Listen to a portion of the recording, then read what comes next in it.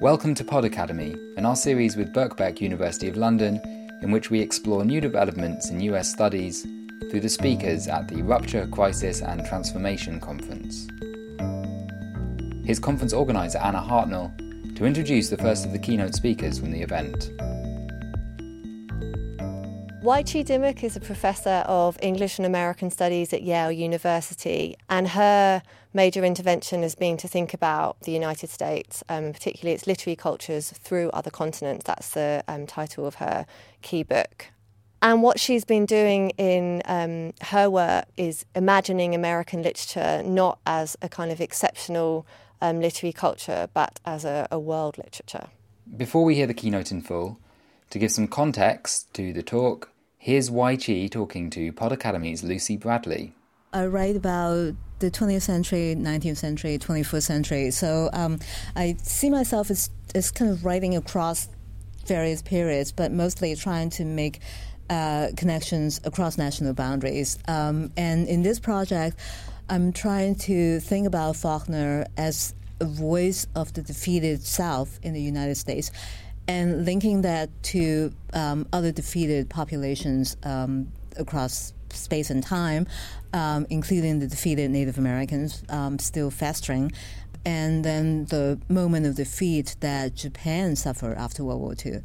And why do you do this? Why do you look at the defeated population? Because humiliation seems to me to be really interesting and in many ways kind of underrated emotion, and it could actually be a very non-trivial emotional bond. And I think that what's interesting about it is that it allows groups that otherwise wouldn't have any connections at all to have some kind of marginal, but nonetheless, not to be underestimated kind of connections. And what are those kind of connections? It's just the sense that somebody has been there before. That, I think that was terrible about humiliation is that you think that you are in it and that nobody else is, which is probably the case, at the moment of humiliation. To have some historical perspective in this, even for an entire nation that has humiliated other populations, have suffered similar humiliations before, because it's such a kind of a low common denominator. I think that it also tends never to go away. When they understand this history, when they're given this history, does it give them an identity that predates that history as well? Yes, it really does. I think this is actually the best way to get people to have some sense of the history of war, really. War is not especially interesting, I'm afraid, to most people, because it's just one war after another, so, you just don't pay much attention. But to focus on the losing side and what the losing side is going through is actually a way that we can all see ourselves doing at some point. So it's a kind of a counterintuitive, but nonetheless, probably more commonly shared than we think entry point to world history. We never really hear the history from the side of the people who have been humiliated or lost, or it tends to be more disorganized. The archives might be harder to find. They might not be as eloquent, because people might not have spent time writing up the thing, in a way that winners have the luxury to do. And so there's more work that has to be done, to excavate that kind of material. But I think that those archives are really, they really need to be preserved. And how does this feed into the discussion today about the new perspectives in US studies? National territorial boundaries of the United States are really unhelpful in thinking about this kind of connection. So, we really have to start with those territorial boundaries and think about ways in which they can be destabilized and added to, and think about connections that, put pressure on those. There's still a kind of, belief in the United States as being exceptionalist, right? That it is the one, which is true to some extent. I think for Americans, but only in the sense that it's a kind of a psychological fantasy on the part of most Americans, because no invaders actually had been on American soil. So there's the illusion that this nation is really kind of inviolate and is kind of an exceptional state. And that's simply not true. And, if we think about the United States as the result of conquest, then, it has so much in common with the Latin American countries. And the thing of itself as a conqueror, then it certainly has a lot in common with all the other previous empires in history. So, to think about ways in which history is being repeated, it's not being completely repeated, but repeated to some extent, that's a very important thing for Americans to begin to realize. Americans have no interest in, they really think that everything started 200 years ago. In fact, for a lot of my students, even the 19th century seemed so remote. So anything that can get them to have a longer look at the past would be good. We now join Weiqi for her keynote presentation, which begins with an introduction to the idea of networks within the context of US studies and her own work on Faulkner. In thinking about new developments in American studies, one concept that I'd like to try out is the concept of network. I hope I'm not simply being trendy, taking a word that describes the online phenomenology of the present moment and projecting it backward to the mid-20th century, to a time when the internet didn't exist.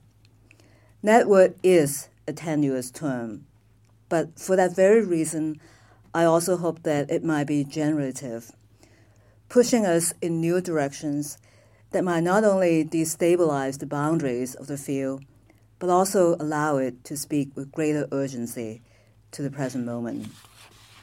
And I should be upfront about why I'm doing this. My hope today is to try to redefine Faulkner, reclaim him as a regional writer, but regional in a new sense, embracing a new set of geographical coordinates and a new set of historical references. What enables these to come together, I would further argue, is a psychology that is locally based but also globally shareable, a sense of being somehow on the wrong side of history, that different groups must have felt at different points when they have gone to battle and have been defeated. It is not a good feeling, but it's not entirely negative either. In fact, it is least negative when it is oriented outward, when it is turned into an emotional continuum, a basis of connection for those who otherwise might not have much in common. This might turn out to be the most capacious and far-reaching aspect of Faulkner's thinking about the world. I like to call this kind of regionalism a network regionalism.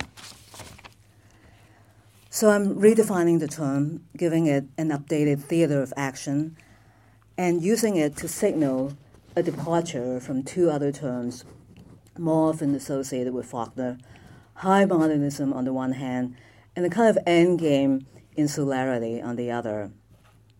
Unlike these two, a network regionalism is a low-key, low-bar way of reaching out, and sustainable for just that reason, in that it is marked neither by a steep emotional curve, by the violence of tragedy, nor by a fatalistic sense of ending, by the violence of everything coming to a close.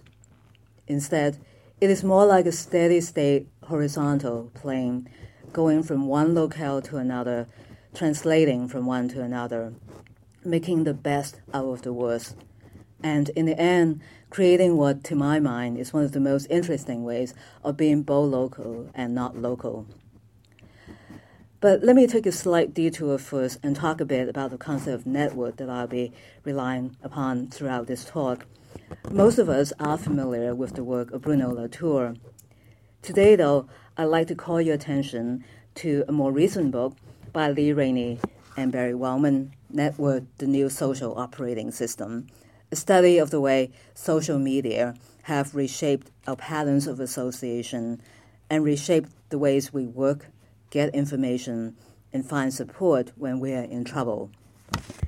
Rainie and Wellman identify a number of phenomena that most of us would recognize right away. First, the possibility of new bonds, new kinds of connections, formed across long distances rather than based upon physical proximity.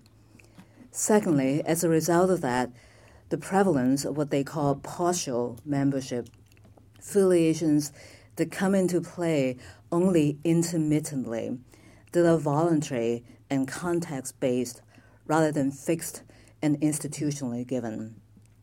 And finally, again as a result of that, the replacement of hierarchical or vertical relations by horizontal relations.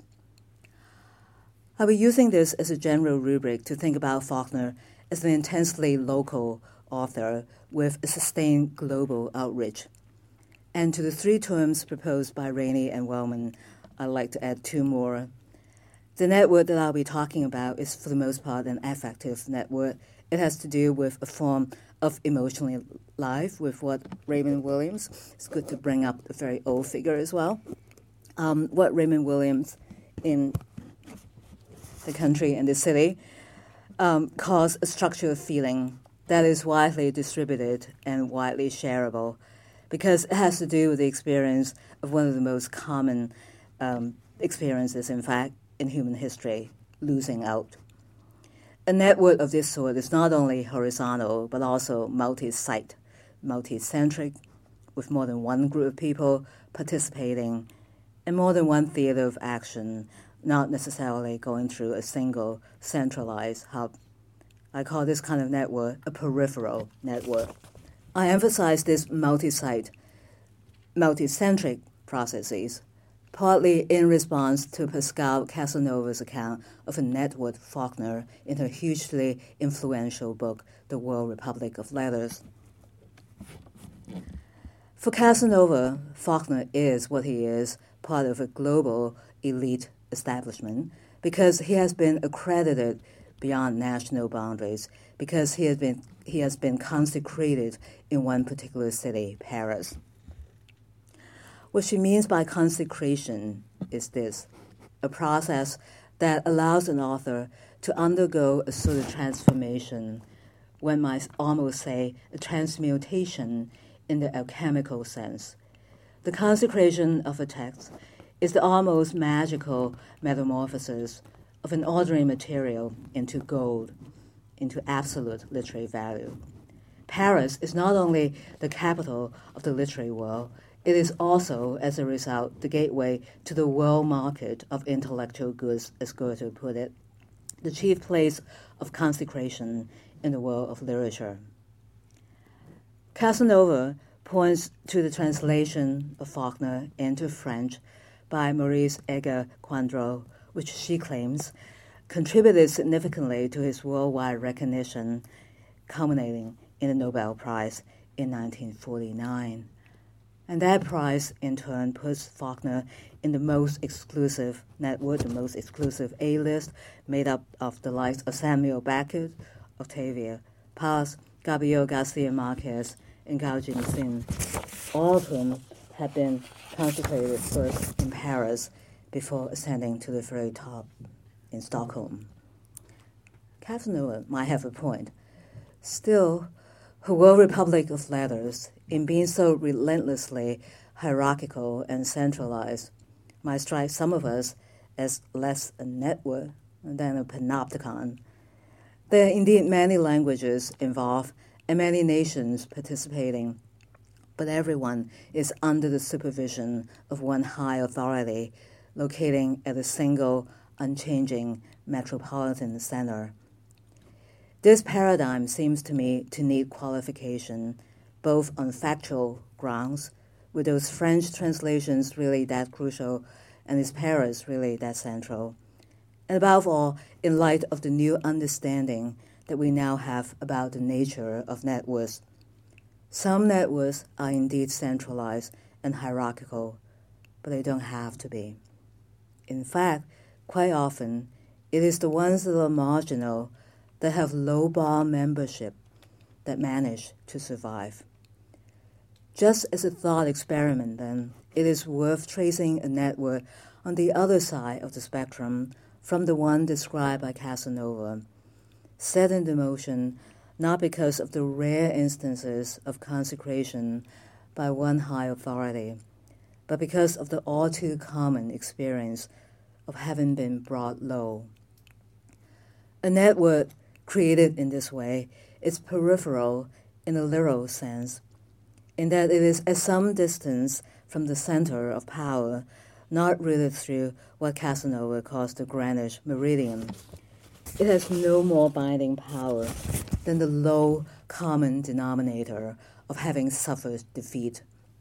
But for that very reason, it is also likely to be robustly recurring, a network that won't disappear anytime soon. Without further ado, then, let me go directly to a moment in Faulkner that seems to point to a network of just this sort, linking the American South after the Civil War to Japan after World War II. It's from a talk that Faulkner gave at Nagano, Japan, under the Exchange of Persons program of the State Department. Faulkner, by the time he went in August 1955, was at a low point himself. He was a confirmed alcoholic, and things were so rocky that the State Department thought of cutting short the tour and sending him home. But Faulkner evidently improved under the challenge of on-site adjustment to a foreign environment. So for a period of 10 days, he was able to meet with members of the Nagano seminar, 50 or so Japanese professors of American literature, every afternoon or evening, giving talks and interacting with them in Q&A sessions. Some of his remarks turn out to be exceptionally, if obliquely, illuminating. Anyway, this is what he says in this one entitled To the Youth of Japan. 100 years ago, my country, the United States, was not one economy and culture, but two of them, so opposed to each other that 95 years ago they went to war against each other to test which one should prevail. My side, the South, lost that war, the battles of which were fought not on neutral ground in the waves of the ocean, but in our own homes, our gardens, our farms, as if Okinawa and Guadalcanal had been not islands in the distant Pacific, but the precincts of Honshu and Hokkaido. Our land, our homes, were invaded by a conqueror who remained after we were defeated. We were not only devastated by the battles which we lost, the conqueror spent the next 10 years after our defeat and surrender despoiling us of what little war had left. I should say right off that as Civil War history, this is pretty bad. It is one-sided and it is reductive. Faulkner never mentions slavery at all. The Civil War here is only a war between two incompatible regions, eternally separated by the economic and cultural differences, and ending with one side triumphant over the other and trampling the other underfoot. This peculiar account, to say the least, becomes more forgivable if we remember the immediate context in which Faulkner was speaking. There is a reason, I think, why he should be overemphasizing the objection of the South is humiliation in defeat, is humiliation in being occupied. The giveaway phrase, I think, is this. The conqueror spent the next 10 years after our defeat and surrender despoiling us of what little we had left. Why 10 years? Well, Faulkner was probably thinking less about the year 1875, 10 years after the American South surrender, but about the year 1955, the year of the Nagano seminar, 10 years after Japan surrendered in World War II. And he seemed to know intuitively that even though Allied occupation had ended formally in April 1952, the psychological consequences of defeat would linger much longer. For the Japanese in 1955, what stood out the most in Faulkner's account of the American Civil War was probably this, that to every war, there's always going to be a losing side. and it's only those who have been there who know how it feels to be there. Reaching out to his Japanese audience on just that basis, Faulkner's regionalism is now a trans-Pacific regionalism. Its reference points are no longer familiar ones such as Boran, but 4 other names: Okinawa, Guadalcanal, Honshu, Hokkaido. Significantly, these are not the best-known names, not the names of the 2 major epicenters, Hiroshima and Nagasaki, but names that are far more ordinary, bringing to mind no spectacular destruction, but simply the steady state, across-the-board condition of having suffered defeat. It is a deliberate choice on Faulkner's part, I think.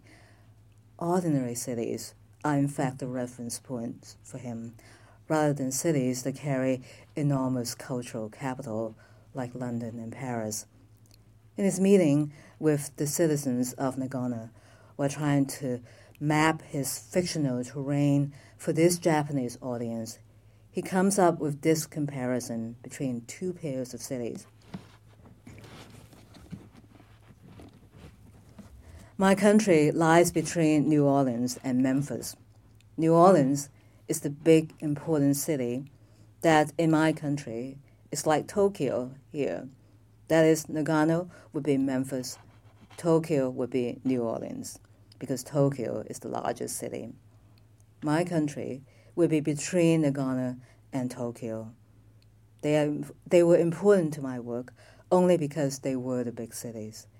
The life in my land, the land I know, is country, it is farmland. This in and of itself seems to me a regionalist manifesto. New Orleans is the counterpart of Tokyo, only on a very special map, one that leaves out New York, Chicago, and LA. And that seems to be the point. Even though Faulkner certainly mentions New York elsewhere, as in The Sound of Fury, and even though he knew LA well from working as a screenwriter in Hollywood, for this particular audience, he wants New Orleans to set the high bar for a metropolitan center. And it is with New Orleans as the high bar that he can get down to the next level, to Memphis. But even this is too much of a city for him. His country is not an urban farm country, he says, offering us a simple equation. The regional is agrarian. But even as this equation is being put forward, we shouldn't forget that there are actually 2 other cities, Tokyo and Nagano, also very much in the picture. This extended mapping, linking the cartography of the American South to the cartography of Asia, is something that Faulkner does pretty much all through his stay in Japan. It suggests that what he's working with is probably not a binary equation or binary opposition between North and South, city and country, but a much more complex network, cross-cutting and cross-referencing in a way that hasn't been done before. This network, this time around, gives us a sense of history that is far more nuanced and far less partisan than the North as conqueror and South as conquered view of the Civil War that we saw a moment ago. Let me give an example of this by going back to the same meeting with the cities of Nagano, to this question now coming from the floor. The scene of soldiers drinking liqueur, which appears in the beginning of the book Soldiers Pay, made me recall an occurrence which arose just after the end of the Pacific War. When I was standing on one, this is coming from the floor, when I was standing on one of the platforms at Nagoya, some American soldiers came along and forcibly held my neck, making me drink whiskey. They then passed the bottle among themselves, drinking from the same bottle that I had drunk from. Since considerable time had elapsed since the time that Soldier's Pay was written of, and since things are now quite peaceful, I don't imagine that such things happen nowadays. Could you tell me whether such scene can be seen? The remark is interesting for at least 3 reasons. First, the Faulkner canon in Japan seems to be surprisingly broad, not just on this occasion, but throughout the entire 10 days. References were regularly made not just to the standard bearers, such as the Sound of Fury or Absalom and Absalom, but also to works like The Wild Palms, The Intruder in the Dust, and here, Soldier's Pay. Secondly, Faulkner is right about defeat in war as an important basis for emotional connection between the world that he knows and Japan in 1955. It is exactly that sense of humiliation that this Japanese reader was picking up on and responding to. Finally, what is even more interesting to my mind is the response that Faulkner gave, the explanation that he offered for why these American soldiers would behave in that way, not one we would expect given his earlier condemnation of occupying forces. Faulkner. I wouldn't say that that is typical of American soldiers. If I said that was typical, I'd say it is probably typical of all soldiers. That in this gentleman's case, these were young men who had never been this far from home before. They were in a strange country. They had been fighting in combat. Suddenly, combat was over. They were free of being afraid, and so they lost control temporarily. They wouldn't act like that always, every time. It was the relief that anyone who has been a soldier and knows what it is to be fighting, when he gets over being in fighting, he's really not accountable for what he might do. To my mind, this is one of the most subtle analysis of the effects of war on the human psyche. Not about the out-of-control behavior while the fighting is going on, but about the out-of-control behavior when the fighting is over. The relaxation of tension, it seems, can also have a drastic effect on those who have been in combat. Whether or not we agree with this account, the least we can say is that with Japan as part of the analytic network, Faulkner is suddenly able to see the occupying forces in a different light, seeing them not as a triumphant force, brutal in victory, but as a vulnerable group of individuals barely making it through and undone by very victory. An experiential arc extending from North America to the Pacific suggests, in fact, that there are no victors in war. No one wins. We all lose in one way or another, either militarily, in a public act of surrender, or less visibly by being unhinged by war, damaged by it, even if we happen to be on the winning side. This unexpected insight that winners do not in fact win serves as the starting point for imagining what kind of sequel could be written for the atomic bomb. And it's important to think in terms of sequels because, as Faulkner says, I don't think I have it here, we can't go back to a condition in which there were no wars, in which there was no bomb. We got to accept that bomb, eliminate that bomb, eliminate the war, not retrograde to a condition before it exists. History is made up of a series of irrevocable acts. But it is not the case that each of these acts marks a dead end, a point of no return. On the contrary, it is the ongoingness of the collective narrative that gives Faulkner hope. In response to an observation from a Tokyo audience, that there were new literary movements in Japan, in post-war Japan, new poetry being written. Faulkner has this to say. I think what is primarily responsible for that sort of alteration in the sound, the style, the shape of work is disaster. I think I said before that it is hard to believe, but disaster seems to be good for people. If they're too successful, long, something dies. It dries up, and then they have to collapse with their own weight, which has happened with so many empires. Well, what about the United States itself? Is it also the case that there could be a non-tragic sequel to disasters? Faulkner seems to be gesturing in that direction as well. Here too, the desolation of defeat, where things bottom out, is also the place where new utopian hope begins. In fact, it is the only place where that hope can begin.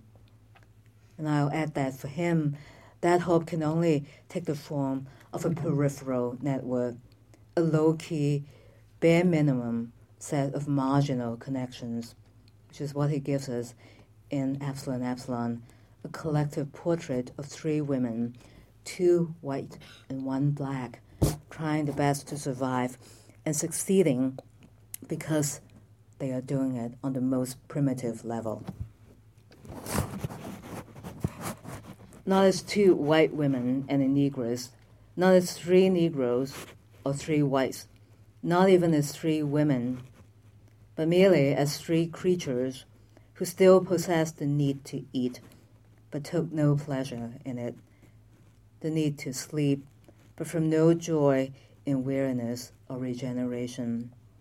We grew and tended and harvested with our own hands the food we ate, made and worked that garden just as we cooked and ate the food which came out of it, with no distinction among the 3 of us of age. It was as if we were one being, interchangeable and indiscriminate. The person who says it is Rosa, not the most sympathetic character in Epsilon Epsilon, and she's really talking about an unenviable way of life, but there it is. This is the regionalism that arises from the ashes of defeat to give us a glimpse of the world as it could be, a world of bare life, it is true, but one where blacks and whites could nonetheless commingle, interchangeable and indiscriminate. This is the non-tragic sequel made possible by the American Civil War. And it is what Faulkner holds out to his audience, a wager that something like this could also happen in Japan and some other country. But what about the other devastation in the Americas, the mass extermination of the native tribes, of even greater scope than slavery? Here too, the idea that there could be a non-tragic sequel makes it easier for Faulkner to reach out to those indigenous populations and see their fate as something other than a dead end. This is what he says when asked about the origin of the word Yonapataufa, his fictional world. Yes, it is a Chickasaw Indian word. They were the Indians that we dispossess in my country. The word means water flowing slow through the flatland, which to me was a pleasant sound, pleasant image, though the word in Chickasaw might be pleasanter to a Chickasaw ear than to our ear. Is there any chance that here too there could be a new beginning, as there had been a new beginning after the American Civil War and a new beginning even after the atomic bomb in Japan? Faulkner is hopeful. At least he seems to think that his own fictional world could be one such beginning, one that he'll like to suggest is descended from Native Americans and could serve indirectly as reparation and restitution. In that case, the water flowing slow through the flatland ought to be a steadfast, life-sustaining source for his characters. But just as the sound of the word Yonapataufa might be more pleasant to a Chickasaw ear than to his own, as he admits. The implications of such a peaceful and continually sustaining body of water might be only theoretical so far. The actual waters that we see in Faulkner's woods are not like this. I'm thinking not only of the tumultuous waters in As I Lay Dying in the Old Man section of the Wild Palms, but also of the Charles River in The Sound of Fury, peaceful and swift, not goodbye, that nonetheless drowns rather than saves Quentin. What would the life-giving water flowing slow through the flatland come from? This is where a trans-Pacific network might be helpful, for what remains theoretical in Faulkner's fictional world turns out to be the most common sight in Japan, what we see and what Faulkner sees every day. He's lyrical about it. Everywhere I have been in Japan, I've been conscious always of the sound of water, or that water was flowing, and I have seen children along the road. They like to play in water. They sprinkle the streets, and always there's water in motion. There's the sound of it everywhere. Water is a very important part of the lives, not just to drink it, but the fact that there is water, the fountains, the wells, the welling down the streets every morning when I walk. What links together the indigenous populations of the Americas and the Japanese in the Pacific home is a structural feeling, an emotional bond with water as a visual and auditory rhythm, intimately woven into the fabric of everyday life. Most of us don't have a connection to water in this way. And yet in the 21st century, the century of climate change with more floods, more droughts, rising sea levels, and the acidification of the ocean, such an emotional bond with water might be the very thing we need. Reaching back to Native Americans and reaching out to Japan, Faulkner points us towards marginal but non-trivial connections that might just save us.